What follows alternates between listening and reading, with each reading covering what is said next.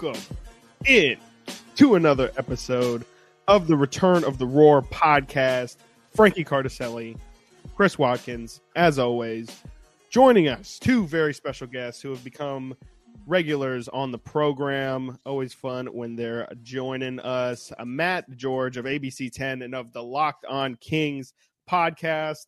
Also joining us, Brendan Nunez of Kings Pulse, Kings Beat, man who does a million, and when I say a million, I literally mean a million different spots for Kings coverage. So if you're tuning into any Joe Schmo podcast, chances are you're going to hear Brendan Nunez.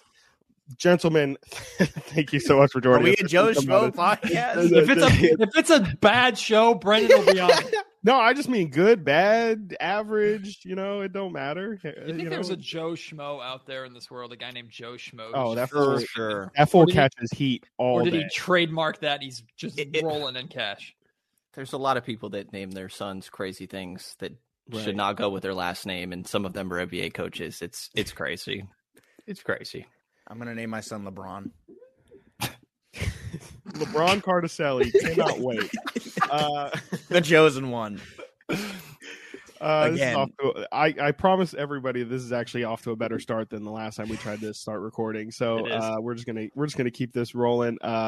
We are recording on Thursday morning, so we do not officially know the All-Star reserves, which will be announced tonight at 7 o'clock Eastern, 4 o'clock Pacific time on TNT.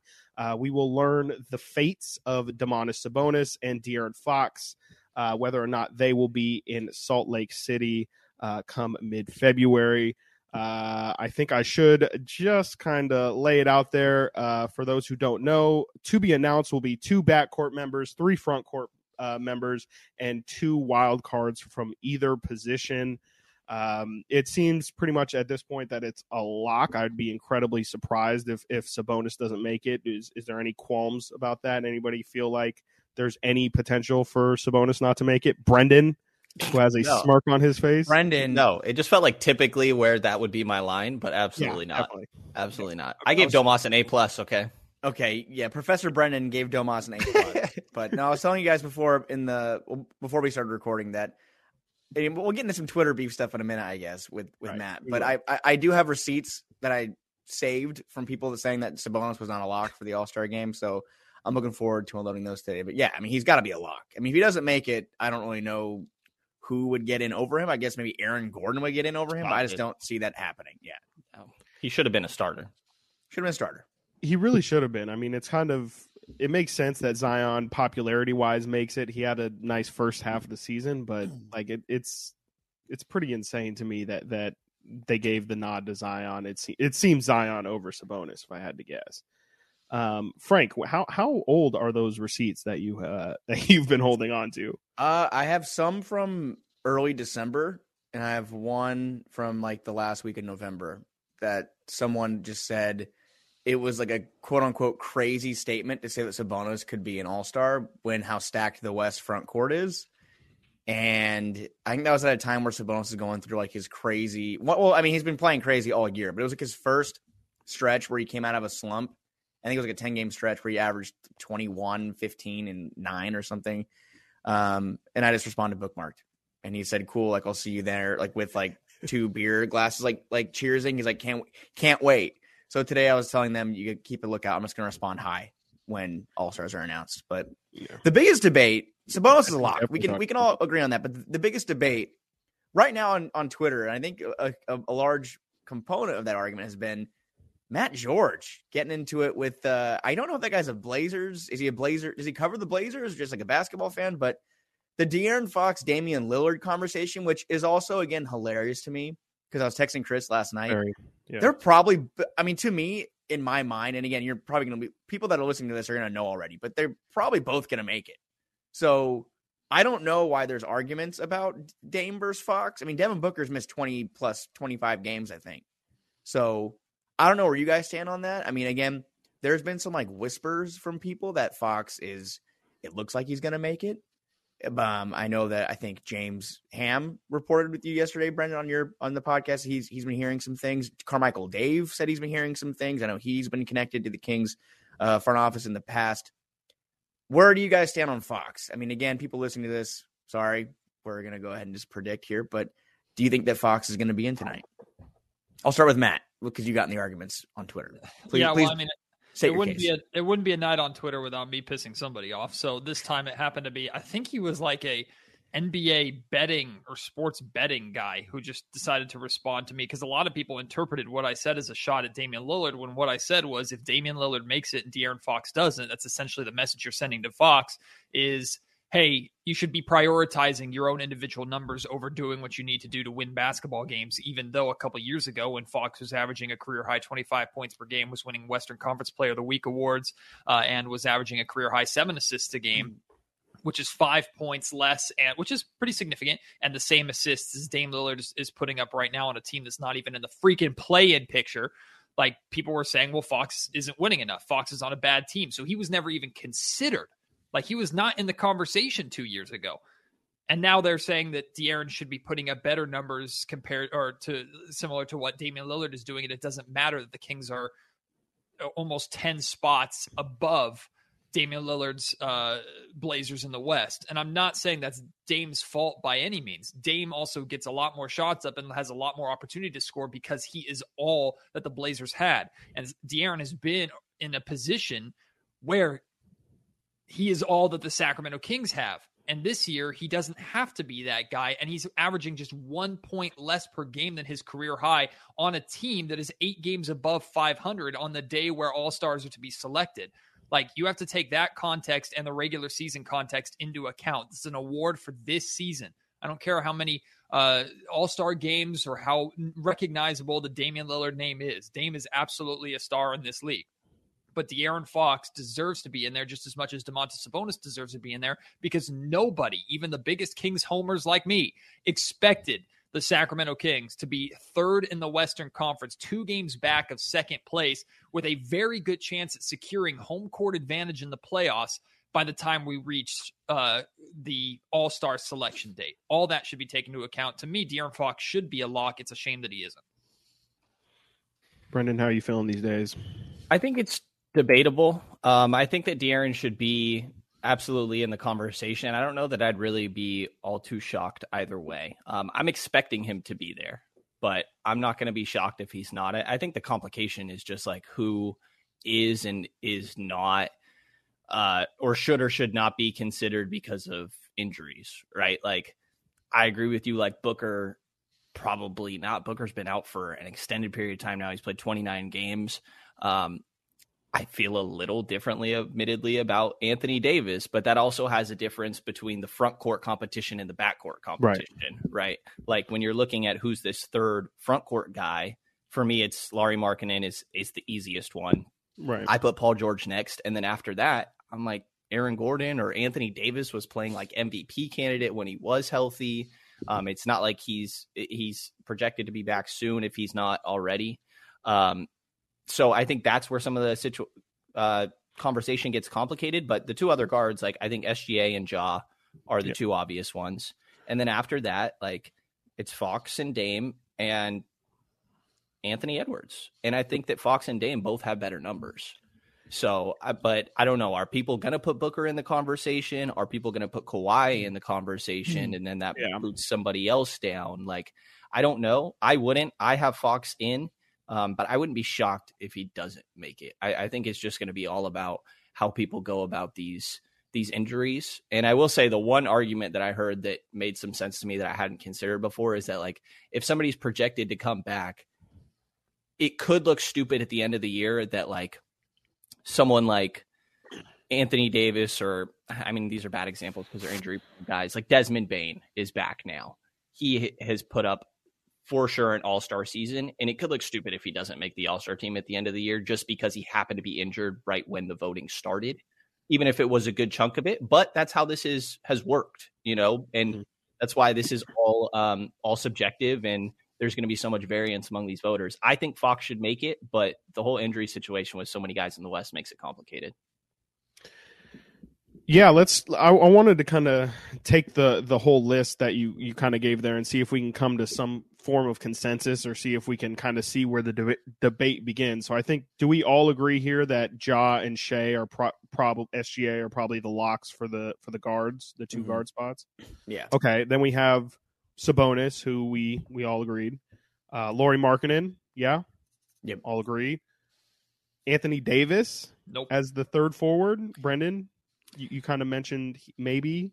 No, I somehow did not write Sabonis on here because in my mind he's already in this. That. So no, AD will get put down. Okay. No AD. No AD. Frank? AD and LeBron. The Los Angeles Lakers do not get two All-Stars for being a colossal disappointment just because of name recognizability. And I understand if AD had played the entire season to this point, maybe the Lakers would be better, but they're not. We can't play a what-if conversation when it comes to All-Star voting. AD does not deserve to be an All-Star. I think that would come to Paul George, maybe Paul George or AG at that point then, correct? If AD's on in, one of Paul George or Aaron Gordon get in. I do have a wild card one to throw in that I think shouldn't be just disregarded, and I haven't heard many people talking about it. To me, Jaren Jackson Jr. should be in the conversation because Jaren Jackson Jr. is on, again, the second team in the Western Conference, the second seed in the West, one of the best teams in the NBA period, and is putting up Defensive Player of the Year numbers. And unless we're just going to, and I know the All-Star game is a glorified layup line and it's an offensive showcase, so you're not going to see him block a lot of shots in the All-Star game.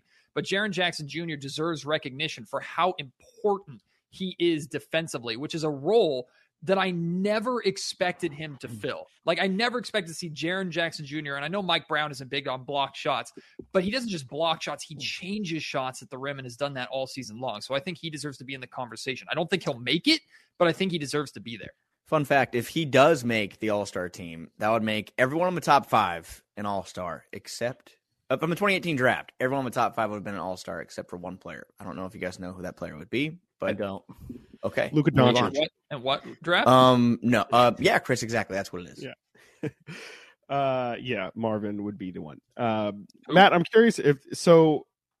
Jaren Jackson did miss like a good chunk of the season as well, like the first chunk. He's played 35 games. Is that kind of, you think, the cutoff then?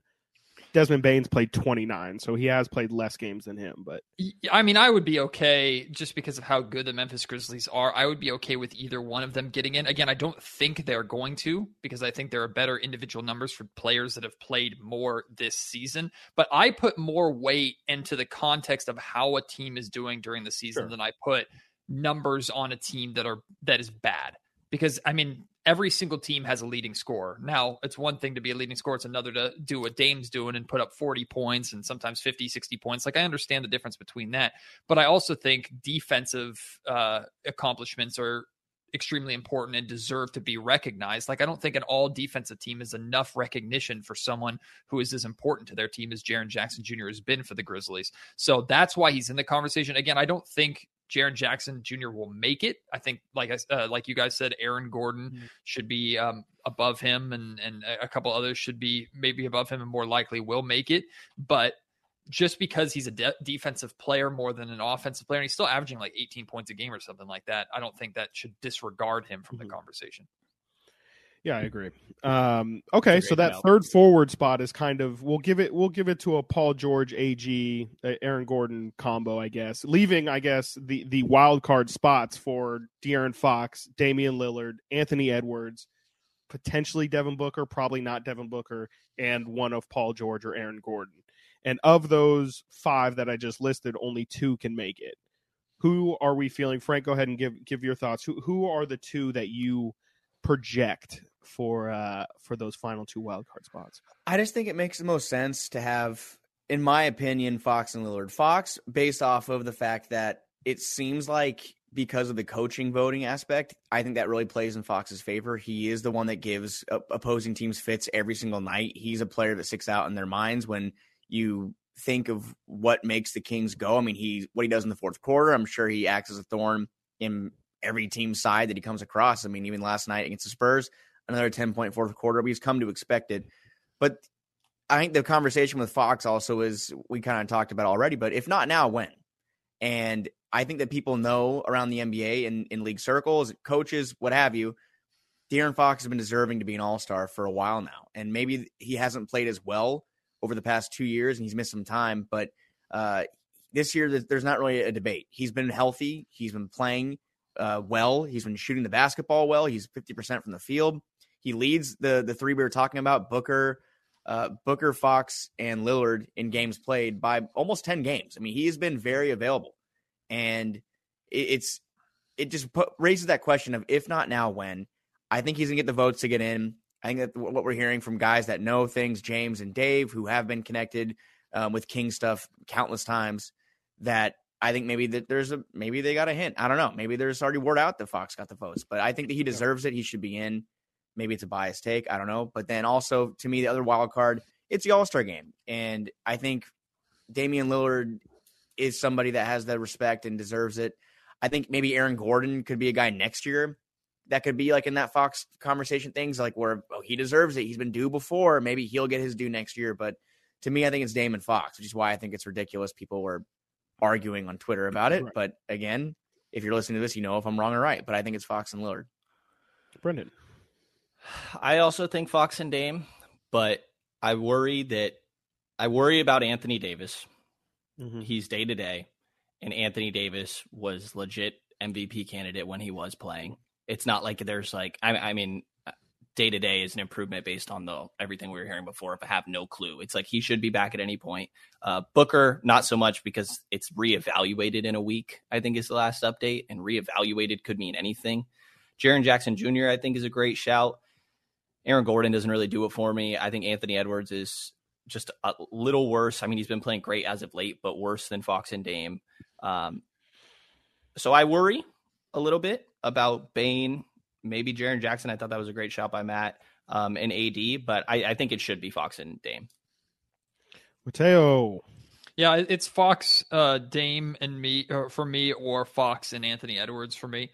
I mean, the reality is with Fox, and the reason why I say he's a lock is because it's not just the fact that, like, the Kings went from not in the play-in to third in the Western Conference, and I've hit that nail on the head a million times. But it's if you look at how significant De'Aaron is in clutch time, in clutch stats, which is he's the front runner for clutch player of the year, right? He's shooting over 60% in the clutch. Like, he leads the league in clutch offense, not necessarily points scored in the clutch. I think it's LeBron who leads the league in that. But he is, I mean, in terms of clutch efficiency, he's at the top of the list.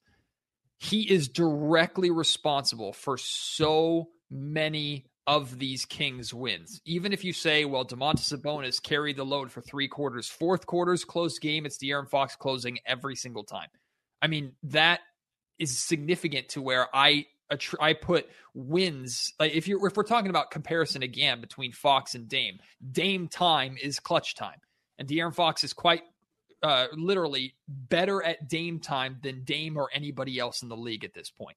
And that is directly resulted in wins. If the Kings were a hovering around 500 team and Fox was still the leader in clutch points, I don't think that could be ignored, or clutch efficiency in scoring, I don't think that could be ignored, but it's not the same thing, because there aren't as many wins that can directly be pointed to Fox's efficiency in the fourth quarter. The Kings have the wins. Fox has the wins. The Kings are 1 win shy of last year's total, and it's February 2nd.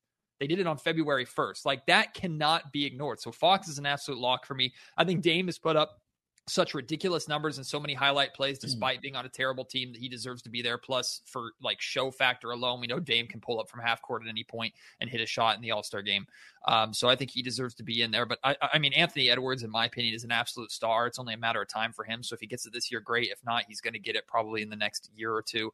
You know how I feel on AD. I understand the great numbers that he was putting up. He has been MIA this season, injury-wise, just like he's been so many seasons in the past. So I don't think AD deserves to be there, and also weighing the Lakers situation heavily into that as well. So long way of saying, yeah, to me, it's Fox and Dame. Or Anthony Edwards gets in there. I have no issue with that. The clutch numbers are for sure his best argument. Like, he's been so phenomenal in that aspect. I think it was Jason Anderson tweeted yesterday, last night was his 15th double-digit fourth quarter of the season. And I think D'Lo had like 15 in the fourth quarter last night against Warriors. People were making a big deal out of it. And like, that's a great performance. That's like, De'Aaron just does that. that's not even an outlier. You're expecting it at this point. You know, he had, I think, 8 points in those first 3 quarters, that first game against Minnesota. He has 21 in the fourth. And that was in a loss. But like to Matt's point, a lot of times these aren't all just for nothing. Like they're leading to wins. I think the clutch argument is the best thing for sure. If he doesn't make it, it'll weigh heavily and cause sleepless nights, you know? Well, and also, nice reference. Also, if you look at the last 3 games that Fox has played, he scored over 30 points in 2 out of the 3, and the third one was 29 points. Like, Fox is capable of being this guy. He could do it anytime he wants to. The thing is, this season, he doesn't have to, and it's not in the best interest of the Sacramento Kings to go out there and stat hunt. And Dame or Fox can put up the numbers that Dame is putting up this season. He could. I don't think it would be that difficult for Fox to average 30 points a game, but he doesn't have to. He does not need to for the Sacramento Kings to be successful. And I would argue if Fox were out there trying to score more than play efficiently and save his energy for the fourth quarters when it comes to winning time like he is, I would argue the Kings would be in a worse position right now than they're at. And again, that should be taken into account when you're talking about All-Star. Guys, last thing, Chris, now you got to put your picks in. But good. I'm as tired of seeing De'Aaron Fox on these lists of all these great players that have been All-Stars or have multiple All-Star appearances. He's on all these lists. Mm-hmm. And Brendan mentioned fourth quarter scoring, and De'Aaron Fox is tied for he's tied for second right now in most games with 10-plus points in the fourth quarter. The players ahead of him are all perennial, multi-time All-Stars, some of the best players in the game. Fox has scored 10-plus points in the fourth quarter 16 times. That's tied with DeMar DeRozan, who's been an All-Star, I think, 4 or 5 times in his career. Then you have Jason Tatum, Kyrie Irving, and Giannis with 18. I'm as tired of seeing Fox on these lists. Oh, by the way, Fox is tied with LeBron James for that as well. All these lists, and also I think he's one of 3 players in the league averaging 24 and 6 on 50% shooting. I think the other 2 are Jokic and LeBron. He deserves his flowers. He deserves his. I mean, I'm thinking about the Mike Conley thing. I don't want it to be a case of De'Aaron Fox has a great career, and 8-9 years from now, Fox is 34, 36 years old, or however old he'll be, and they're like, okay, we got to get him in at least once as the third injury replacement. That's just not who he is. He's better than that. So well, and people keep moving the freaking goalposts when it comes to De'Aaron Fox, and the reason why they move the goalposts is because of where he plays. Like that's the reality of the situation. Fox would have been in or would be a lock if he played in a different market than he does in Sacramento. Yeah, I think the Mike Conley thing's super interesting, especially when you consider that coming into the draft, that was Mike Conley was De'Aaron's number 1 comp. Like, you know, his number 1 pro comp was Mike Conley, and it does kind of seem like De'Aaron. Matt mentioned that he did have a previous season where he averaged 25 points per game and still was kind of right on the outside looking in of the All-Star. And, you know, even now that the Kings finally have success, he's putting up those numbers, still kind of finds himself along the fringe. I think Mike Conley is a really interesting and really, you know, good comparison to bring up. To add to the clutch time conversation with De'Aaron, he's number 1 right now in clutch time points, 119. Number 1 in field goals made, 48. Number 1 in field goals attempted. Number 1 in field goal percentage as well. Like, the dude, to Matt's point, like he just continues to show up in the fourth quarter when the Kings need it the most. And I think that is his number 1 reasoning for why he should be an All-Star. And then you throw on the fact that this team is the number 3 seed in the Western Conference. The question that I have is, with the current list, assuming AD doesn't make it, the Kings are the only team in the Western Conference that would have multiple All-Stars. Does that seem like a thing that will happen? And I know by saying Fox will make the All-Star, yes, but you know, I just have a tough time seeing that maybe that's where a Jaren Jackson might slip in. You know, it makes a lot more sense for me, and from a generic basketball conversation, that you have the Memphis Grizzlies get 2 people, or, you know, Frank mentioned Aaron Gordon potentially slipping in with the Nuggets, having a 1 or 2 seed. Now, granted, the Kings are a 3 seed in the Western Conference.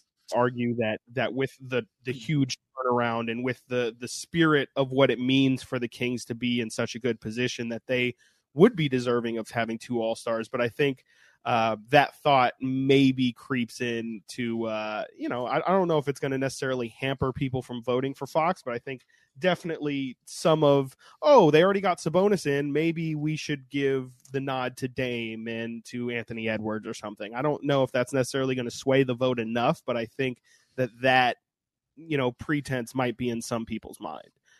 I feel like we've talked a lot about All-Star and people are already going to hear about it, so we should probably move on. Yeah. I'll just say really quick on Harrison Barnes, by the way, or you know what's funny? I Googled just trying to pull up like a list of how many Kings made the All-Star team and everything. And if you type in Sacramento Kings, I think All-Star or All-Star history or something, Harrison Barnes came up on Google search. Just Harrison Barnes, just like his picture profile. I'm like, I don't know what is going on here. Is this kind of like a narrative we're missing that Harrison Barnes should be an All-Star? Because Chris has probably written many articles throughout the years that really helped that SEO. Yes.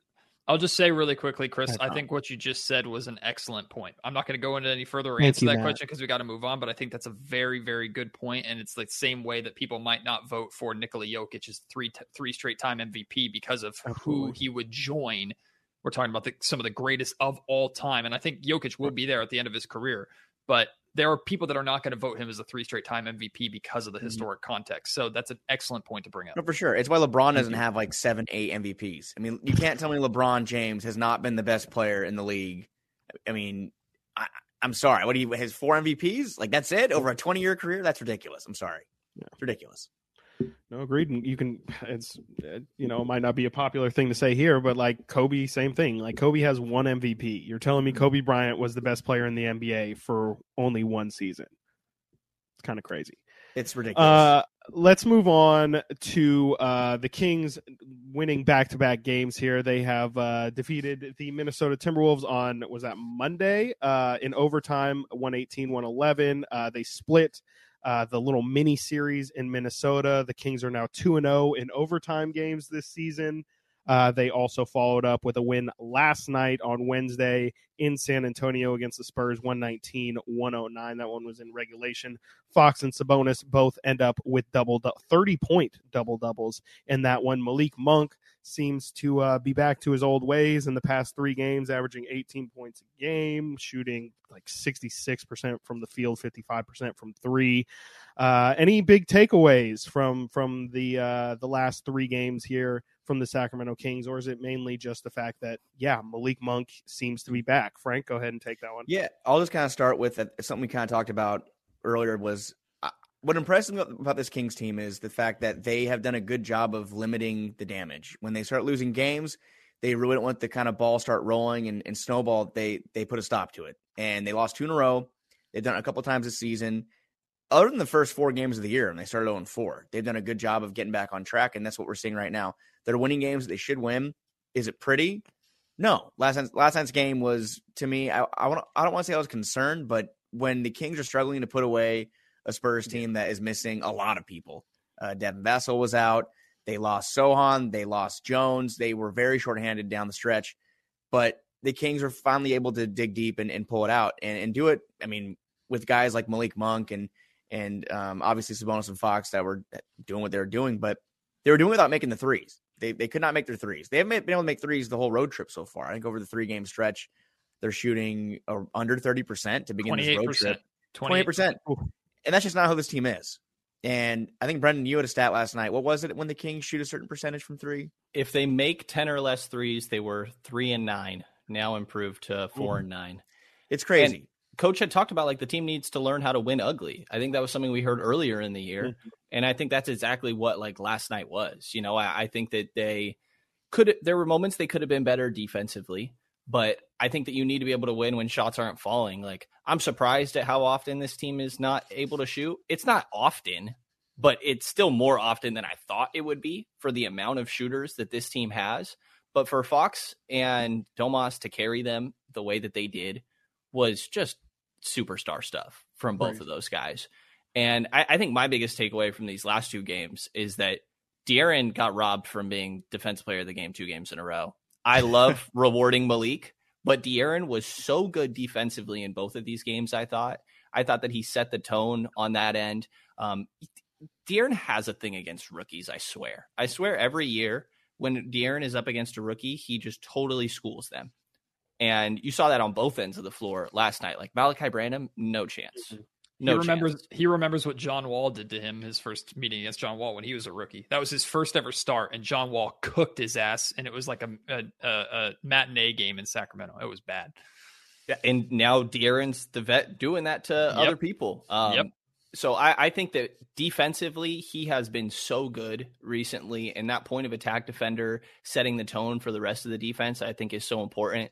Not to downplay Malik, I think that he was a lot better there, and I like rewarding a guy when he's shown so much improvement, because we've seen De'Aaron be this guy before, but to see it 2 games in a row, and that San Antonio game was just carrying over from that second Minnesota one.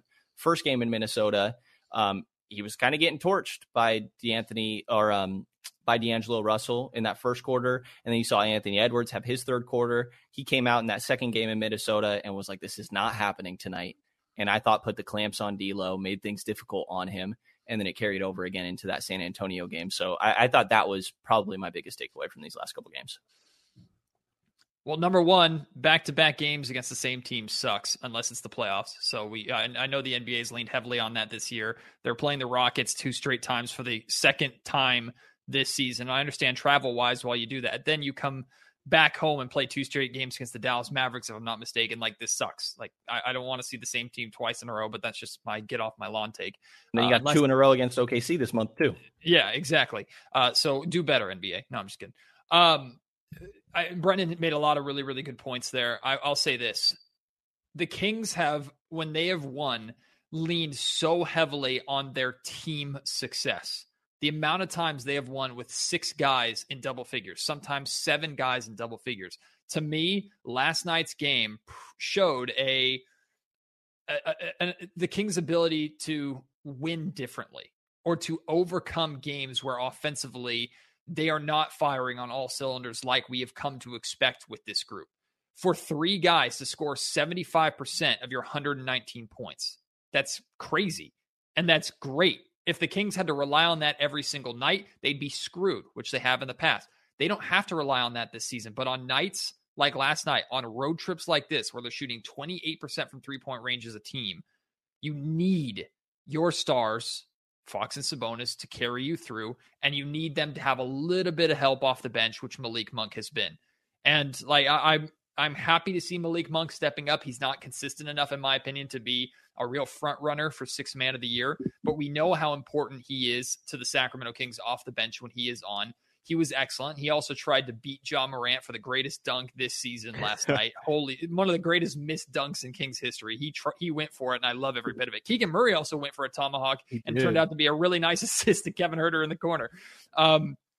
So I was really pleased. I think it shows the range of ways the Sacramento Kings can win. I think when Domantas Sabonis looks to score, he's impossible to guard because you have to worry about his passing ability and how he gets his teammates involved. If you throw double and triple teams at him, he'll pass out of it as long as he's not turning the ball over in foul trouble. It's literally the only way to stop Domas. So to see him really get his offensive game going, like if I'm a Kings fan, over these last 2 games, the Kings have shown me everything I want to see. An ability to win offensively, you're not at your best, and a performance from your star. Like what was the criticism we were saying about De'Aaron Fox after the Minnesota Timberwolves loss? Wow, he scored 21 of his 29 points in the 4th quarter. That's amazing. But he had 8 points going into the 4th. Like, you need Fox to be better for 4 quarters. He was that in these last couple of games with the addition of Domas and the numbers that he's been putting up. No surprise the Kings are 2-1. And I think it's worth pointing out, over this road trip, the Kings are averaging 10 turnovers a game. So even if they're not shooting the ball well, they're taking care of the basketball. That's a major reason why they've been able to overcome the poor shooting. Yeah, no, I agree with you. I think, the fact that I think that we're really starting to see the signs of like the dog days of the NBA season right now, where I think the Kings just hit game 50. So there's 32 games left. We're about 60% done with the season. This is where, to Matt's point, you kind of need your stars to show up. You're not going to be able to get consistent nights from, Kevin Huerter, your middling guys, Harrison Barnes. Keegan Murray has struggled in this little stretch, and offensively in this little stretch. And I think De'Aaron has absolutely stepped up offensively. And Domas, you saw last night, was 15 of 20 from the field. Their performance last night was just incredible. But to me, yeah, the biggest sign is that, you know, they're not getting all 6 guys to score over 10 points a game. These are the performances that are keeping them up in the standings where they're at right now. They need their stars to kind of carry them through this stretch. And that's really what I've taken from these 3 games, is just how good De'Aaron and, you know, Domas is kind of bouncing back from probably his roughest stretch of play so far right now. But I was very impressed with his performance last night. Matt, yeah, go ahead. Hi, Matt George, ABC 10. Question for for the whole room. Can anybody explain the Kings being 3 games over 500 on the road and having a drastically better defensive rating on the road than at home? Can anybody explain that? It's maybe the most unexplainable aspect of this Kings team this year. I love it, but it's unexplainable. It's like something I keep saying is such a great problem to have, that they're playing almost like too well on the road. It's outweighing their play at home, but I don't know how you guys feel about it either. To me, I think it's almost like a level of comfortability. Like, I think at home, they just kind of let their guard down, and the crowd has been incredible this year. The Kings are almost top 10 in attendance this year, which hasn't happened in a long time. They're just selling out the place every night. It's loud, and they get out to these leads at home usually, and then things kind of get dicey, and we've seen them kind of fall apart late at home. And I think on the road, they kind of go into these games knowing they got to bear down. They got to be tough and play defense. And we're seeing that on the road. But right now, that's something that needs to change, because Golden One Center is a madhouse every night. It's somewhere that needs to be a place that opponents do not want to play. And when you're playing better on the road, and the Kings are right now in line to host a playoff series, will they end up doing that? I don't know. But whether it be a play-in game or a playoff series, you need to put that fear in your opponents. They don't want, like it was back at Arco. Opponents shouldn't want to come here. And I don't know, again, like if it's them being too comfortable at home, but that needs to change. Yeah, I mean, I sorry, Brendan. I definitely think it's just kind of, you know, like Frank said, I think it is like a level of comfort at home. When you're on the road, you kind of have to create your own energy, and I just think that they've done a good job of staying focused and staying locked in.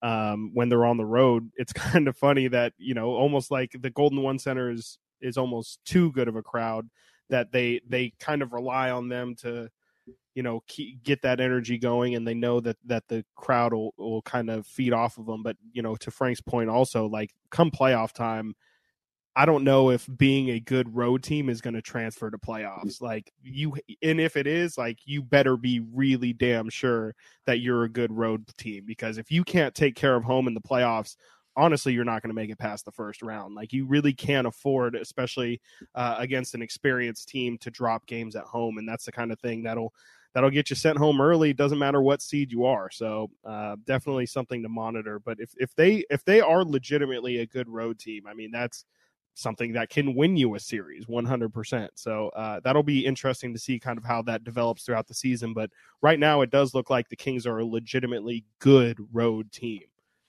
which is surprising. Yeah, I mean, I agree with the points of both of you guys. I think that, you know, just trying to theorize what it could be, because obviously we don't know, but I think that sense of comfort makes sense to me. I think that home crowds react a lot to offensive possessions, and sure, they get up for like the great defensive possessions, multiple efforts diving on the floor, but like the crowd's not going to react to like your weak side rotation or just making the right rotations, you know. And I think that's what you need to be locked in on, and we're just seeing it a bit more on the road, and you know, could come back around to hurt you in the playoffs. But I think it's still important to note, like, the rest of this regular season is crazy important too. Like, we're still talking about 3.5 games out of being in the play-in, 4.5 games out of being the 11 seed. Like, it's just still extremely close in this Western Conference, and every single game is going to matter. We've heard so much about how important home court, taking care of home court is. So encouraged by this road stuff, but it is one of the weirder things for sure. I can't remember something like this. It's weird, but it's evening itself out, I guess, in a way. The Kings are also a pretty significantly worse offense on the road, aren't they? Which could have something to do with it as well. Maybe that oh God, Matt, no cats on this podcast, Matt. Pull up splits yeah, I mean, it's not drastic, but at home they average about 118 points per game. On the road, they're about 114.5. I mean, it's it's interesting. I mean, it's definitely interesting. The 3-point shooting, I didn't realize they've regressed to. Or I'm sorry, that was the opponents. Sorry, actually, I'm sorry. Let me back up. At home, they average 124 points per game. On the road, the Kings average 114 points per game. We're looking at a 10-point difference. So yeah, you're right, and I didn't really realize that. Well, I think the Kings at home, they shoot the ball really well at home, which is what you should do in your home gym. You know how to shoot in that gym. But that also leads to kind of a complacency to we can get away with trading buckets at home. Like there's been a ton of times this season where the Kings have scored 30, sometimes 40 points in a quarter and still give up 31, 32. And that's actually pretty common in the NBA. Why do you think when you see a team that's beating the crap out of another team and they score 140 points that they've given up 120? Like defensively, you kind of sag off a little bit when you know you're hitting shots and you can't be stopped. And we've seen that at times with the Kings at home. So that's the only explanation to me versus on the road. You have to be a little more scrappy and you have to put together a defensive effort that lets you go on. What was it, a 16 or 19-0 run for them to win in Cleveland at the end? Yeah. Like the Kings have to be more scrappy on the road. And I'd argue, even if it's a little more ugly, it's better for them when they have to play like that. I think so. I mean, that's kind of what that number points out to me is that they kind of know that their shots aren't going to go in at the same rate that they do at home. And so they kind of just need to pay a little bit more attention and focus on the defensive end. I mean, if you know that if you score, the difference between 124 and 114 points per game is probably a similar difference from like first in the NBA to maybe bottom 10. So if you're a completely different team when you're on the road, that means that you need to have a completely different game plan. And if that is defend, I can't explain to you why they choose to not bring that same level of intensity at home. But I would say that's probably a good reason why they seem to be more locked in defensively, is just because they kind of know that they have to be if they want to win on the road. The Kings have also had a handful of inexplainable home losses, and I don't think they've had a single inexplainable road loss. And I think that's a big difference. That's interesting. They've had a lot of games at home where it's like, you probably should win that game. Charlotte, Washington. Atlanta. I mean, Philly.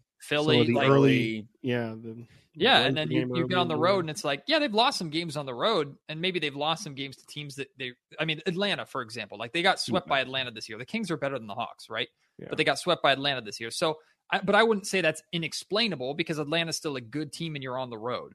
So we haven't, with the exception of like Milwaukee and Boston, which I expect, like that Kings really haven't gotten their ass kicked on the road yet. Which that is also, I think, great.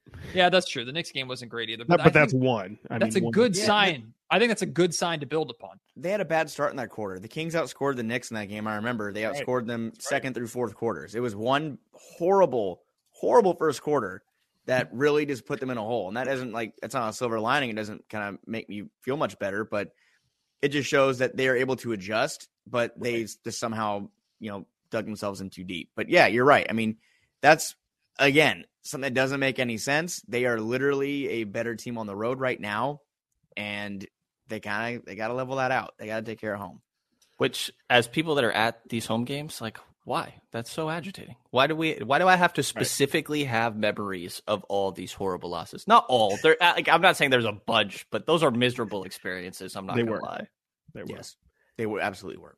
It's about cutting them down, though. We've been through a couple seasons where it's like, you go through a couple weeks in a row where it's just like, are we going to get one good performance this week? So. Yeah, the multiple 9-game losing streaks was a time. That was a time in Kings history that I will never forget. As much as I love my job, didn't love it then. 2 years ago. At the 50 game mark last season, the Kings lost to Atlanta in Atlanta. It was the middle of a 7-game losing streak.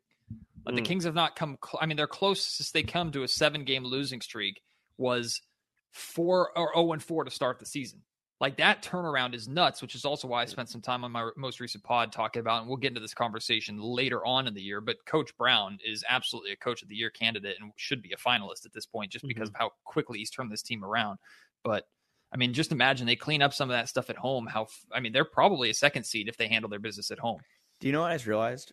This is kind of off topic, but as we transition out of this into All-Star stuff, or All-Star trade deadline stuff.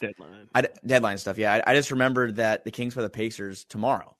Yep. And there's a very realistic possibility that Domantas Sabonis, Tyrese Halliburton, and De'Aaron Fox are all All-Stars on the floor tomorrow. Well, there's even a greater chance that 50-50 chance that Tyrese Halliburton and Domantas Sabonis are playing together on one of the All-Star teams, depending on how they're selected. Ooh. And that would, or if De'Aaron Fox, but those two specifically, can you imagine Tyrese throwing, I don't know, like a lob to Sabonis, or Sabonis hitting Halliburton in the corner for a 3 in the All-Star game? That would just be, the highlights would be gold. I'm already thinking about how gold those would be. If Sabonis is a real homie, he will refuse to set screens for Tyrese Halliburton and not pass Tyrese the ball. Do you know what's crazy? Sabonis is a real one. I don't even know. I can't name like one time Sabonis had any comments that were headline worthy about the trade. It's just like, he's just like, oh yeah, I love my time there. They're good guys. I don't know if he's had a headline worthy comment, period. No, it's just interesting. And it's tomorrow will be 4 days. 4 days from the anniversary of the trade. And they both could be all three people that were directly kind of, I guess I want to say the people that were mentioned the most in that trade, which was Fox getting the keys to the offense again, Sabonis being in Sacramento, Halliburton in Indiana. They could all be All-Stars. 1 year anniversary, they're all All-Stars. We'll see. Jeremy Lamb barely missed out. Right. Justin Holiday was right there. But the game will still be the Buddy Hield show. Not the All-Star game, but the Indiana-Sacramento game. That's going to happen. You mean trade block Buddy Hield for the 9th straight season? No, the Kings better be freaking ready for that game too, because Indiana, especially with Tyrese playing, but Indiana is going to come out with a freaking vengeance because they got embarrassed in Sacramento, and they are a much better team than what they showed in Sacramento. If I'm the Kings, I'm expecting hell from tip-off because I think Indiana's playing pissed off, and Tyrese is definitely part of that. And you know what? They should be pissed off. Indiana should be pissed off because they've been playing like butt since Tyrese went down. They get Tyrese back today against the Lakers, which means bad news for the Kings. Back to back. Won one game since Tyrese went down. Yeah, they beat the Bulls, but the Kings have to play them on the second night of a back-to-back. And I don't know what the record is. I want to guess it's like 1-7 or 1-6 this year, facing teams on the second night of a back-to-back. The Kings are so bad. Again, the comfortable thing. I don't know. I don't know what it is, but they are very bad against teams that should be tired. And it's just not the case. So tomorrow should be fun.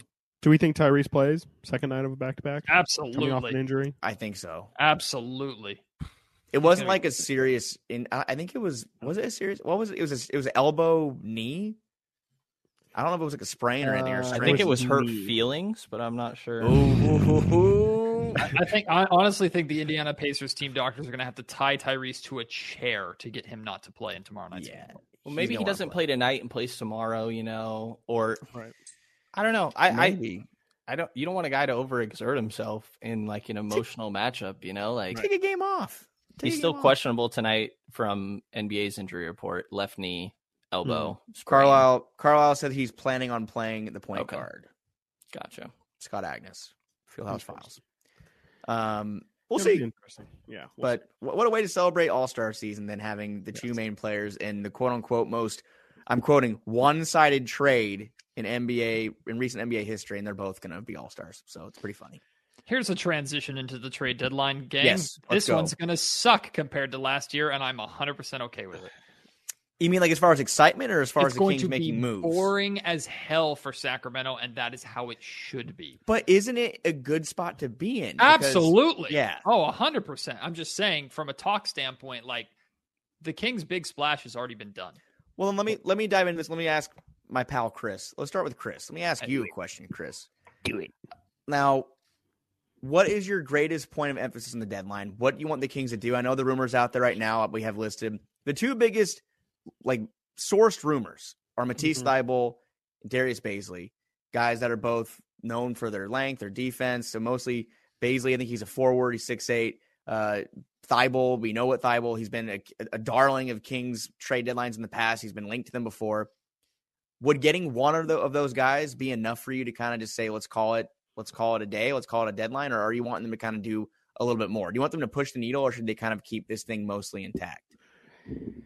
Yeah, I mean, it kind of feels like marginal moves like that are the way to go, and I think I would be surprised if they made multiple of them. It feels like whether it be the backup center or the backup wing position, that seems to be the spots that they're looking at, and I don't think that they address both in individual trades, if that makes sense. Maybe they make like just one all-in trade and acquire a wing and a backup big, but I kind of don't see that much movement happening. And the more and more I've been thinking about it, and I'm curious what you guys think as well, is the backup center role really as important as what we've been kind of building it up to be? Because in a playoff series, I've really been thinking about it. Sabonis is going to play 38 to 40 minutes a game, and that requires about 8 minutes of backup time. And if Chimezie Metu or Trey Lyles is losing you in those 8 minutes, I mean, I guess that's a possibility, but you shouldn't be losing your game in the 8 minutes that Sabonis is off the floor. Is that, unless you feel like the drop-off in backup center is that drastic, which is maybe a conversation, but how much do you give up for somebody who's only going to play 8 to 12 minutes in a given game? Or is it honestly more important to shore up that position for regular season where you're not going to play Sabonis 38, 40 minutes? You want to give him 32 to 36. And so maybe I think it's just kind of a value proposition on where you value that. So you present me with a question. I then present everybody else with a question without answering your question. Good journalism. Matt, go ahead and take that one. Oh crap. Well, I agree with you 100%. If you're bringing in a backup big, essentially the two biggest things that you are addressing, or you're trying to get out in front of, knock on wood, God forbid, Domantas Sabonis gets injured in the final few months of the season, or you're trying to put yourself in a position where you can rest Sabonis as much as possible for 40 minutes a night when he gets to the playoffs. That's essentially what you're addressing. And I understand that, but you're 100% right. If the Kings make the playoffs, Sabonis is playing damn near every minute of that game, just like De'Aaron Fox should be. Sorry, Davion. Sorry, whoever, Chimezie, Trey, whoever it is. Like, sit on the bench. We're here, and these guys need to play almost the entire game for the Kings to have a chance at winning a playoff series. Like, that's the reality of the situation. So I understand that the appeal of a Mason Plumlee. Understand completely. Mm-hmm. Except if they want a first-round pick for Mason Plumlee, I'm not doing it. I'm not giving up a first-round pick for someone to take 8 to 12 minutes a night. And I understand Mason Plumlee can do some of the stuff that Domantas Sabonis can do. But the reality is, no matter who you go out that is a backup center, they cannot do what only two centers, Sabonis and Jokic, can do. They can't. You're looking for someone to hold down minutes. And the Kings already have players on this roster that realistically, matchup-wise, can hold down minutes. I really like Trey Lyles at the 5 against Rudy Gobert the other night. I think that can work for 8 minutes a game. Chimezie Metu can at least be a vertical threat when he plays with Malik Monk. That can work for 8 minutes a game when you get into the playoffs. So really, if you're addressing that backup center role, you're trying to give yourself injury depth, which I completely understand if the Kings want to do that, but it's not worth spending that much money that much capital. Value. Yeah, capital to accomplish. I agree with Matt up until the Kings already have 8 guys that can fill those 8 minutes. That's fair. I like Trey Lyles. I think that's like the one that I'm most optimistic about. But like I thought, kind of matchup specific too, isn't it? Trey Lyles. You did it against Rudy though. You did it against Gobert. That's the perfect matchup to put him on. I mean that I think Trey Lyles is kind of exploiting everything that Gobert kind of does not well. Whereas like if you're going against, I don't know, give me who would the Kings play right now in the playoffs? If the playoffs ended today, it would be the 6 and the 3 seed. It would be the Timberwolves. Okay, love that. Great. There we go. Okay, so let's say they play Golden State. Like, is Trey Lyles going to be able to, do the same, have the same kind of impact against Kevon Looney or Draymond Green? I would say probably not, because those guys are a little more averse at guarding somebody, on the perimeter, quick like Trey Lyles. Yeah. Go ahead. Sorry. I think that you're totally good. I agree with you, but I think like Trey is the best hypothetical right now, but it's still hypothetical. And I think you can lose a game in 8 minutes, like 2 4-minute stretches. Like, I don't think you should, but I think you can against Golden State for sure. Against Golden State, for sure. The drop off is that drastic. Like, I mean, I think you could even feel it against San Antonio. Like, I thought Metu was really bad in that second half. And it made them bring Domas back in the game earlier. I think the biggest thing is for regular season. Like, you don't want Domas going into the playoffs, like having played 38, 40 minutes a night consistently leading up to that. Like, I want, if Domas has a broken thumb, that he feels like he can take a game if he needs to, you know? And obviously, like, they're never going to be the same team without it. But I think the whole conversation, like, it's important to me to get better, because I think there is a drastic drop off right now. I think you can lose a game in 8, 12 minutes, but it was never a conversation in my mind where it's like you're ever spending anything more than like Terrence Davis, Alex Len, or Rashawn Holmes in like second round picks. Like, and even then, like, I don't know that I'm wanting to include multiple in any of these deals. Like, to Matt's point, Mason Plumlee first round pick, I think that's absolutely ridiculous. I don't think there's any, first of all, I don't think that Charlotte's getting that. And secondly, I don't think the Kings should ever pay something like that. Like, it's not so desperate that you have to figure this out. You have to make a trade. But I do think that it would help the team a lot. I think the biggest want for me is just another guy that you know can play every single night. Like, if you're so focused on perimeter defense, like Matisse Thybulle and Darius Bazley, defensive guys, right? They're also guys that like literally are kind of unplayable on offense. And I'm pretty sure that the Sixers could use some perimeter defense, and they're not playing Matisse Thybulle very much. Like, I think that says a lot. I would like Matisse Thybulle. I think he's a better version of KZ Okpala, but there's going to be some nights where you can't play him. And to me, I would just love one more guy that you know can produce on a nightly basis. I've really come around to Josh Richardson. You could get it done with Terrence Davis, Alex Len. He's expiring. I think he's productive on the offensive end, and not a great defender, but a good defender. I would prefer a guy that you know can play on a nightly basis, even if that's your 8th guy. You know, like, if you could get another Trey Lyles level of production, I think that'd be great, rather than like so focused on we need this one specific skill, but then maybe they're a nothing or a negative on the other end. Like, I mean, that being said, like, I talked myself into Thybulle, into Bazley. There's nights where I think KZ is the move, that it's to go that way. And these guys could just be better options there. Derek Jones Jr. or something like that.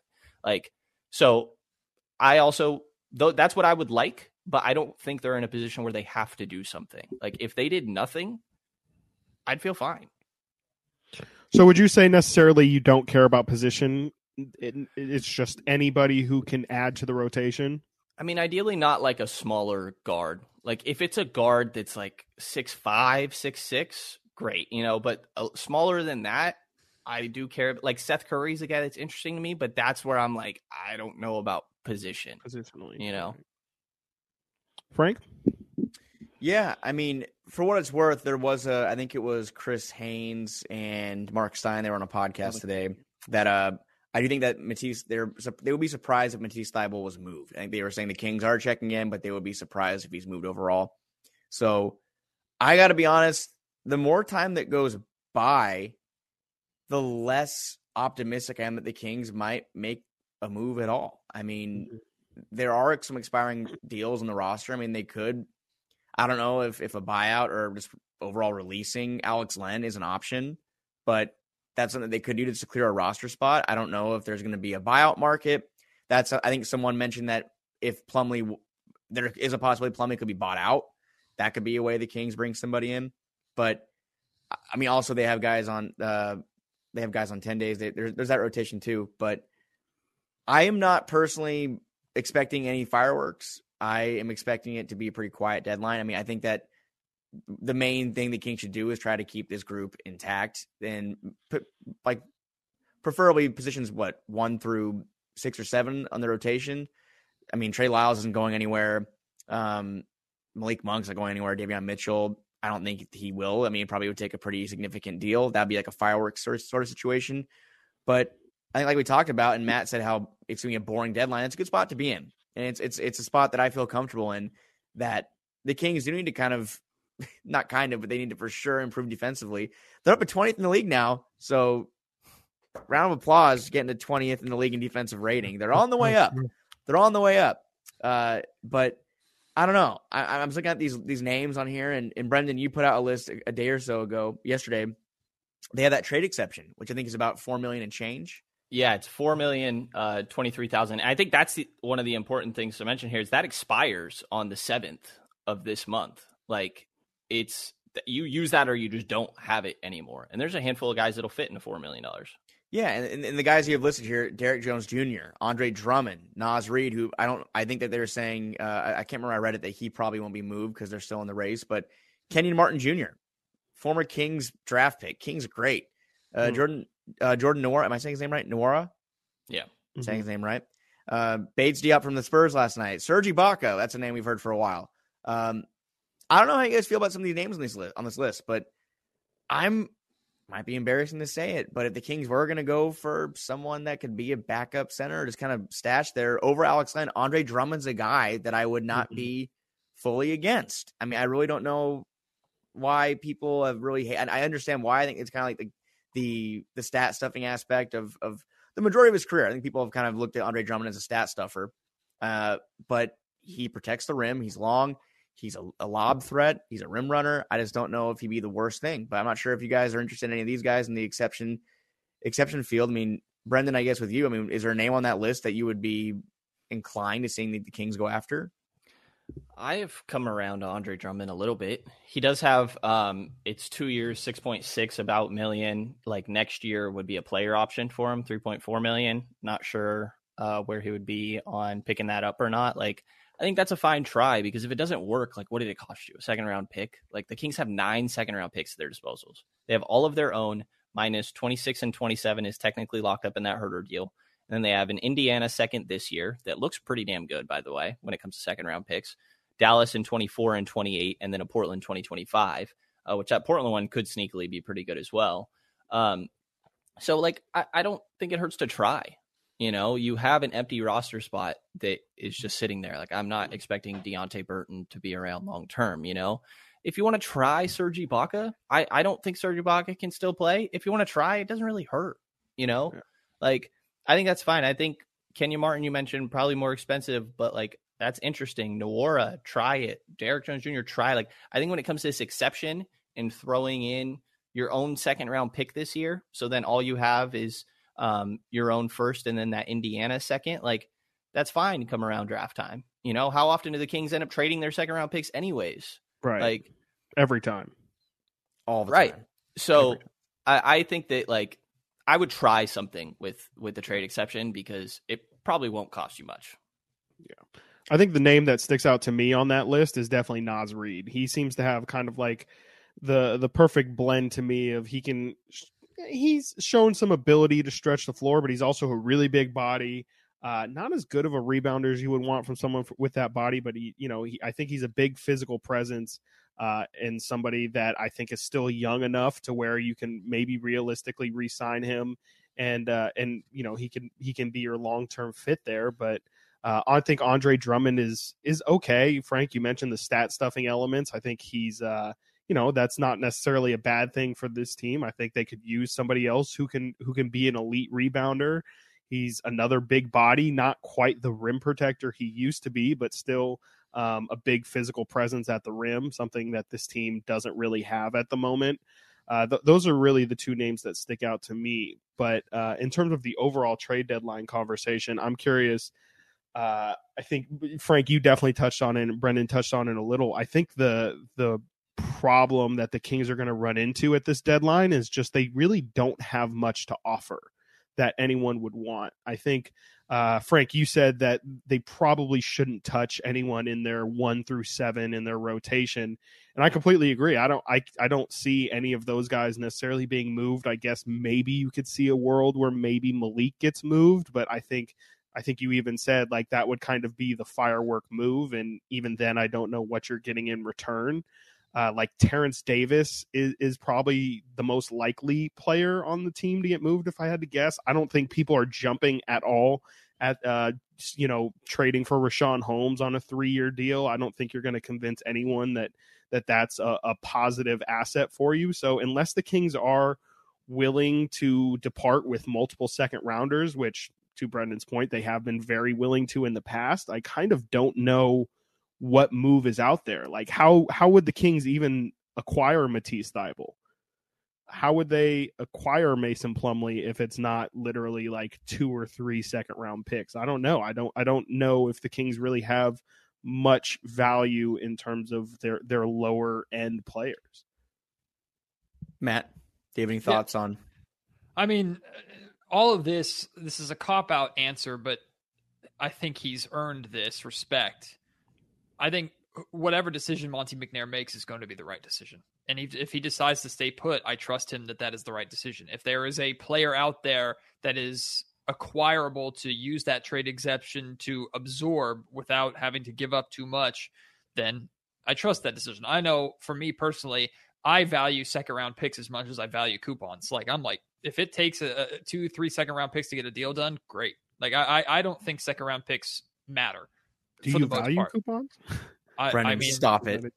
But Brendan's pointing to Jahmi'us Ramsey, but that's just it. Like, I know teams have used the second round pick far more effectively than the Sacramento Kings have in the past. Robert Woodard, my guy. I love Robert. Been on my podcast a couple of times. Like, I understand. But the reality is that's what a second round pick is. It's taking a flyer on someone at the end of your bench that you maybe can develop, and the Kings are not in a position right now. Hopefully they'll be in a couple of years. They're not in a position right now to develop talent, like, unless they're sending it down to Stockton and hoping for the best. Like, I second round talent to me is it doesn't matter to me. So the Kings have drafted some pretty good second rounders though in their day. I mean, if you look at the ones that he's traded off, there's Xavier Tillman, there's Kenyon Martin Jr., there's Jaden Hardy that he drafted this year. Like, those are all guys, in my opinion, that Gary Trent Jr.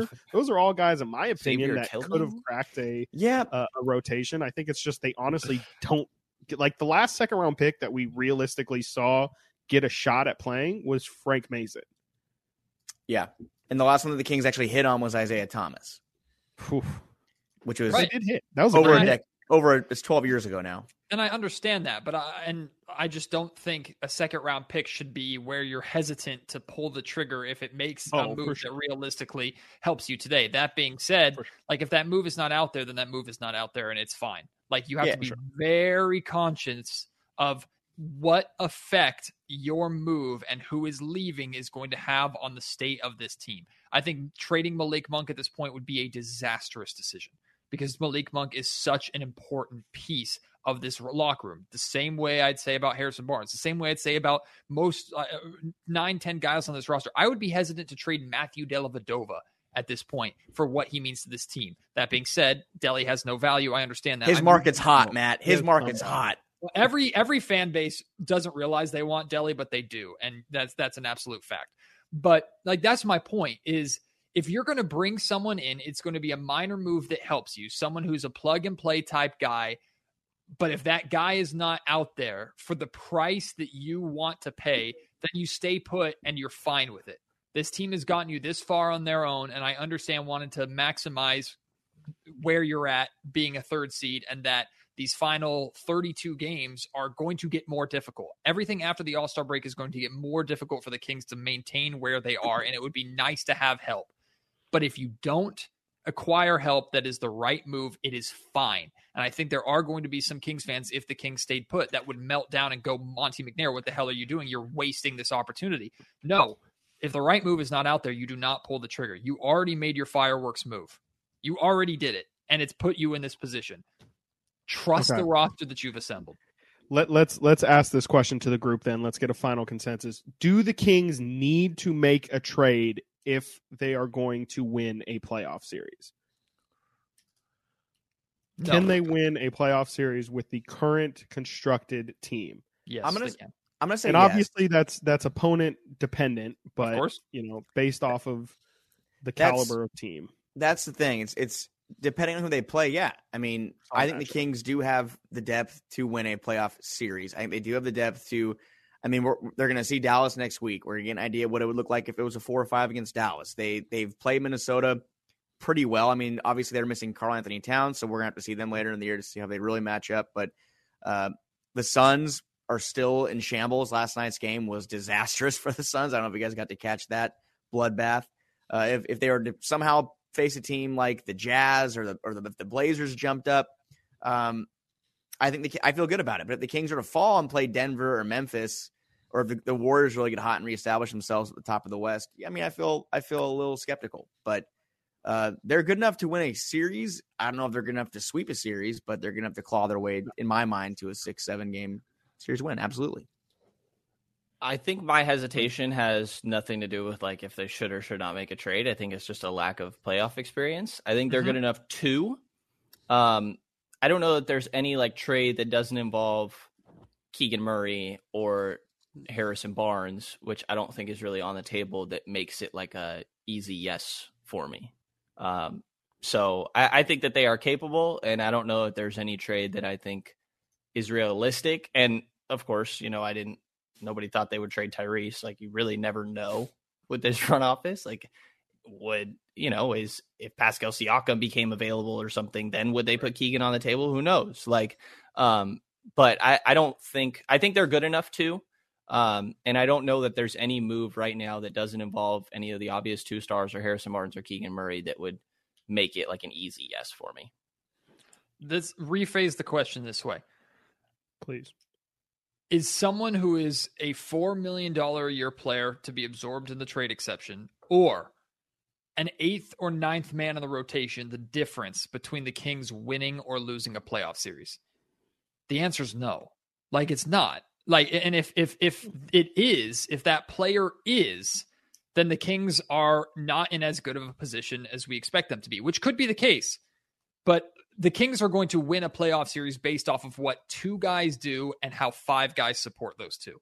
That is how they're winning a playoff series. Even if the Kings have home court advantage, the expectation should be that the Kings have a very good chance of losing that playoff series for exactly what Brendan said. They've not been there before.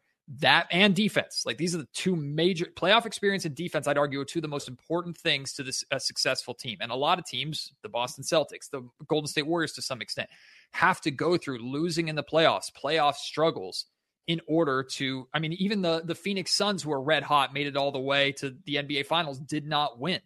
Like, this is what it takes. You almost have to lose. I almost expect the Kings to lose and build off of that. I think that's what's next in the evolution of this team. And that all has to do with, especially, I'd say guys 1 through 4 for more. So guy number 8 is not going to be that big of a difference maker for me. That's why I'm okay with the roster staying put. Now, if there's the right move out there, absolutely make it. And if you want to go for it this year, and if it's there, I say go for it because it's fun.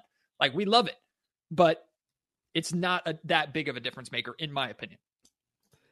Yeah, I might be going back on what I said earlier about the center thing, but I do think that there is potential that 8th person could really make that kind of difference, especially if we're talking about, I mentioned I don't think it'll happen, but, if you throw a Matisse Thybulle into their rotation, just the fact that you're able to kind of throw another lineup out there that gives you a different look, and maybe you can present a different kind of style of play out there, that could maybe be the thing that entices me the most. But I think you're right, Matt. Like, losses in the playoffs not only harden you, but they teach you everything you need to know about your team. You learn about your weaknesses, about the parts that you need to address in the offseason. So I do agree with you in the fact that, they're probably, they are, unless they win the championship, they're inevitably going to lose at some point.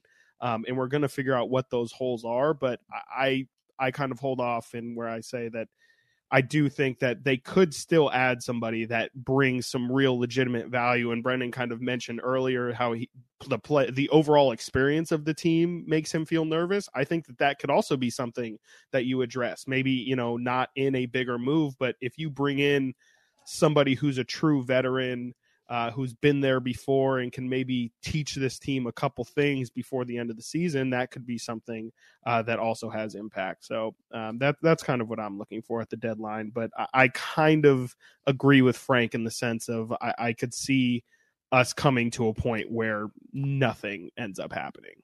And I do think people would, I guess, fairly freak out. And I do think it would be a pretty massive freak out where we would have to do some damage control. I tweeted something the other day of like, how would people react if the Kings did nothing? And at least on Twitter, I'm pretty sure it would be a little bit of a freak out. That's just crazy though, because they're not at a point where it's like, oh my God, they're in the 9-10. They need something to push them forward. And while the margin isn't huge between the 3rd seed and the 9-10, they have proven that they can play well enough to be in a position where I don't think people need to worry about. If they're healthy, they're going to be, in my opinion, top 6, top 7. If they are healthy, if they stay with this roster, knock on wood, no injuries to the main guys. They're good enough to be there. It's not like last year where the team was fringe playing. They needed to do something. They had to, and they did. And like the last 3 years before, they finished 1-2 games out of the plan because of injuries or blowing games or what have you. But this team's good. And the fact that they have the luxury of being in a position where they can choose to make a move or not make a move, it's what you see teams over the years like Miami or Boston or Brooklyn. And I'm not saying the Kings are as good as those teams, but we see teams all the time stand pat. Or the Suns a year ago. Some teams stand pat. And if the Kings stand pat, it's because Monte McNair, who has been very calculated and smart with his moves to this point, he probably likes what he sees from this group and sees that they can improve defensively, which is where they need to improve the most. They need to improve defensively. And it kind of comes down to the guys that are going to be playing the most. The starting five is going to be on the floor more times than not, especially in the playoffs. They need to pick it up on the defensive end. And if those guys can pick it up, and if the people that are plugging those holes for 9-10 minutes, Davion Mitchell, Malik Monk, Trey Lyles, they can continue to do their jobs, this team's not going to go anywhere. So I'm not going to freak out if they don't make a move. It'd be fun. It's always fun seeing moves happen and kind of just imagining new lineups and seeing the tweets pop up and seeing the social media reaction. It's fun. Trade season's fun for that reason. But if nothing happens, it's because the Kings have put themselves in a position where they are comfortable, which we've been saying that word a lot, and maybe that's not a good thing to be, and you don't want to be complacent, but they're in a good spot. And if they don't make moves, it's because Monte McNair feels confident in this group. There's a hypothetical that I have in my brain, which I could spend a whole podcast on, so we'll kind of squeeze it in here at the end. But like, I understand fan freak out from the standpoint of like, the Kings are in this position. We haven't been in this position forever. We want to solidify this position. But let me ask you this. If it's how much do you value home court advantage in the playoffs, which is significant. Like, it could be the difference between the Kings winning and losing their first round series. I understand that completely. Like, looking at this team, they're not going to make it to the NBA Finals, and they probably won't make it to the Western Conference Finals. I feel very confident saying that for experience alone. Now, hopefully they shock me and surprise me and prove me wrong, and I'd love to be proven wrong. But I would feel pretty confident saying that right now, just like I'm pretty confident this team is going to end up a 6th seed regardless of what happens at this trade deadline.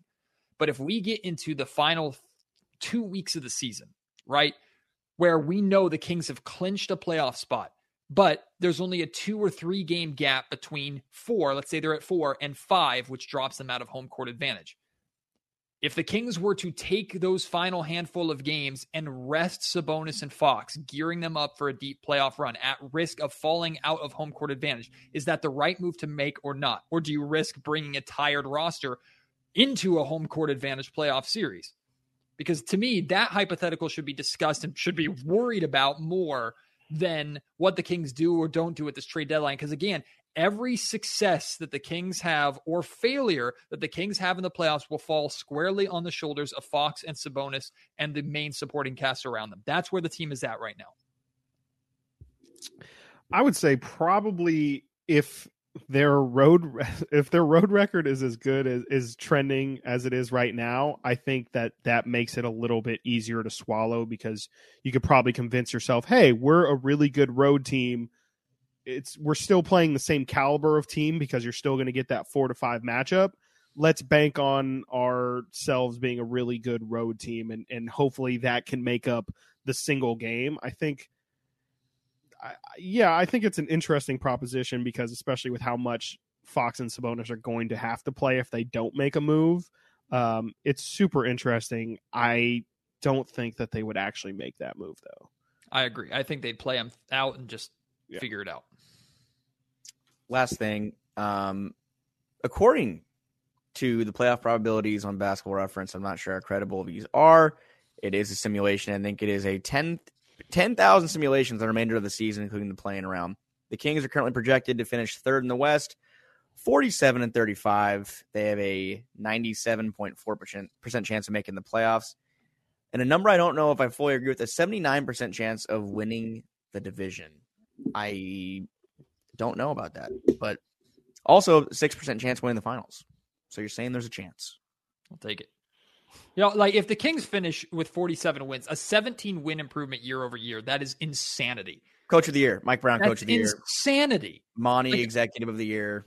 Like, think about the things that we're worried about right now compared to where we were at the beginning of the season if someone said the Kings were projected to finish 17 wins over the season before that with no firework move this year. That's insane. If they win tomorrow in Indiana, they match last year's road win total with essentially half of the season to go. A little less than half the season to go. But they will match last year's road win total if they win tomorrow. I'm not saying the Kings should be complacent and should waste an opportunity to improve and make a deep run at the trade deadline if they can do it. But if the Kings make the playoffs as a 3rd or 4th seed, it's house money. No matter what happens in the playoffs, it's house freaking money. And game 1 and game 2 at the Golden One Center, even if those are the only 2 playoff games, which I don't think they would be, played at the Golden One Center, those 2 games would be more than worth it, and the team will learn from that. Plus, I firmly believe, and I've been consistent with this, even if De'Aaron doesn't like me on Twitter, when De'Aaron gets that platform in the playoffs to do what John Morant did to capture the hearts of America, what other exciting guards have done to capture the hearts of America, De'Aaron Fox is going to take his game to another level on that stage that I don't think anybody is prepared for. And then at that point, he should be a lock for all-star conversations for years to come. Absolutely. Nope. I guess I'll give my final thoughts of I'm all aboard the Josh Richardson train. Like all aboard. Choo-choo. I think that he would be a great 8th guy. Yep. For Terrence Davis, Alex Len, and I think the reporting I saw, I forget exactly who it is, said a 2nd round pick. If it takes 1, sure. If it takes 2, I don't even really care. Do that and then get Serge Ibaka for a veteran presence that has, you add those 2 guys, you add Josh Richardson and Serge Ibaka. Maybe Serge can do something at the back of 5. You could try. I don't think so, but you could try. But you're getting at least 1 guy that's part of your rotation, and you're getting a lot of playoff experience between those 2 guys and kind of veteran leadership. So do something like that. I know Chris has always wanted a Lopez twin. There's Rolo. Please. Please. Love that. Love that. Just to watch him fist fight Slamson before every game. Right. So if the Kings did that and added 2 players, what happens to the Kings bench rotation though? Because either Trey Lyles loses his spot or Trey Lyles beats out Serge Ibaka hypothetically for that spot. Because Davion's in there, right? Malik Monk's in there, right? Mm-hmm. You play back and forth. I wouldn't be concerned about Serge getting too many minutes. I don't think Serge at this point in his career is eating up more than 10 minutes a game. I think Richardson would take any minutes that you ever see now from Terrence Davis or KZ, and then you'd see less minutes from someone like Trey Lyles, but you also could just cut off some minutes from Harrison Barnes, Keegan Murray, and just not need to rely on those guys so much. In a playoff series, those guys are playing over Josh Richardson easily, but there's such a heavy reliance on those guys right now, I feel like. How dare you? Brendan, I'm just curious, what do you think the main difference is? Because I don't really see one between Josh Richardson and Terrence Davis. I think that one is just more consistent.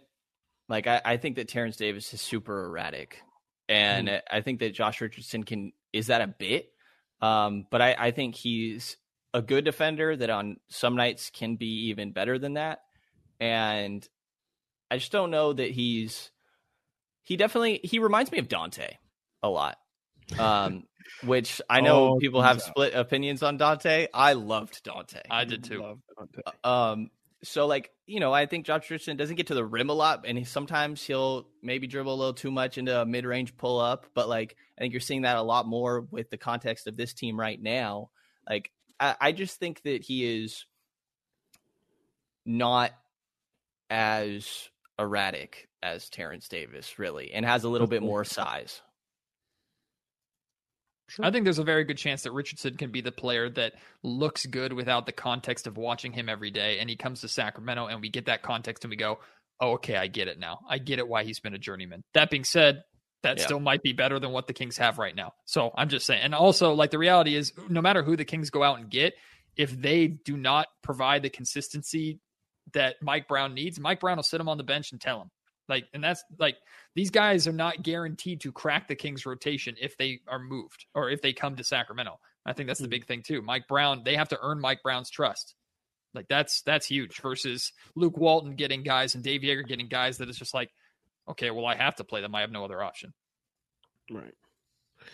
Right. No, that makes sense. I mean, especially with like how Mike has talked about playing Keegan and stuff, and how, it's just like if when you're trying to win basketball games, you really don't have time to, play integration game. You can't really, okay, let's give Josh Richardson 15 minutes here to kind of figure it out. Well, what if those 15 minutes are the reason why you lose the game, and then that's the reason why you become the 6th seed and all that stuff. So that's a great point, Matt. Like, definitely people, just because they make a move for some fringe or seems like 8th guy in the rotation, doesn't mean that necessarily we're going to see him anytime soon, or even in the playoffs when things matter the most. So I don't know how many of us thought when Bagley was traded that Trey Lyles was going to be the get from that. They won that trade. Now. They completely won that trade by a wide margin. Should have drafted Trey Lyles second overall. Honestly. Anything else? Anybody got any wild hot take predictions for the deadline? Does OG Anunoby get traded for 4 second or first round picks or something? Or what do you think's the biggest name moved? I love this report that there might be a bidding war between Memphis and New Orleans for OG because the other team doesn't want the other team to have him. I think that would be must-see TV. Oh, yeah. That is honestly great. I would love that. I don't know. There's been some like Zach LaVine chatter lately. I could see him finally getting moving. Like the Heat makes sense to me. I think the Heat would be nice. I mean, does Russell Westbrook get moved?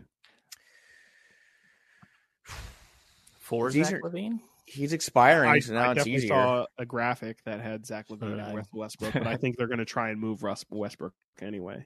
With how tight the West is, I think the biggest thing to watch from a Kings standpoint has nothing to do with the Kings. It has everything to do with the teams in the Kings range. How many teams are going to go for it, and how many teams are going to bow out? That's what I want to see. Yeah, and just how much movement gets made at all with that being the fact that just everybody is so close. Does anyone really want to make a definitive move that will make them better, or make a definitive move that could potentially make them worse? How risky are you willing? How much risk are you willing to put into that move? All of this and more will be found out this week. The trade deadline is next Thursday, February 9th. I believe at noon Pacific time. Mm-hmm. Is that correct? Noon Pacific time. So that'll be fun. Can't wait for that. We will probably record after the trade deadline, if I had to imagine, Frank. Yeah. After the trade deadline next Thursday. So be on the lookout for that episode. You can check out this episode right here on YouTube, though if you're hearing this right now, you probably are already listened to everything. So no point in plugging that now. Go ahead and listen to everybody in here's stuff. Matt George, ABC 10, Locked On Kings podcast, Brendan Nunez, Kings Beat, Kings Pulse, Kings Herald. 1140. Gonna be on Deuce and Mo later today. Gonna be on a different radio station later today. And is recording his own podcast later today. So we appreciate Brendan for giving us a small portion of his time. Matt, this is part of your obligation, so no thank you. For Frankie Cardicelli, my name is Chris Watkins. Thank you all so much, and bye-bye.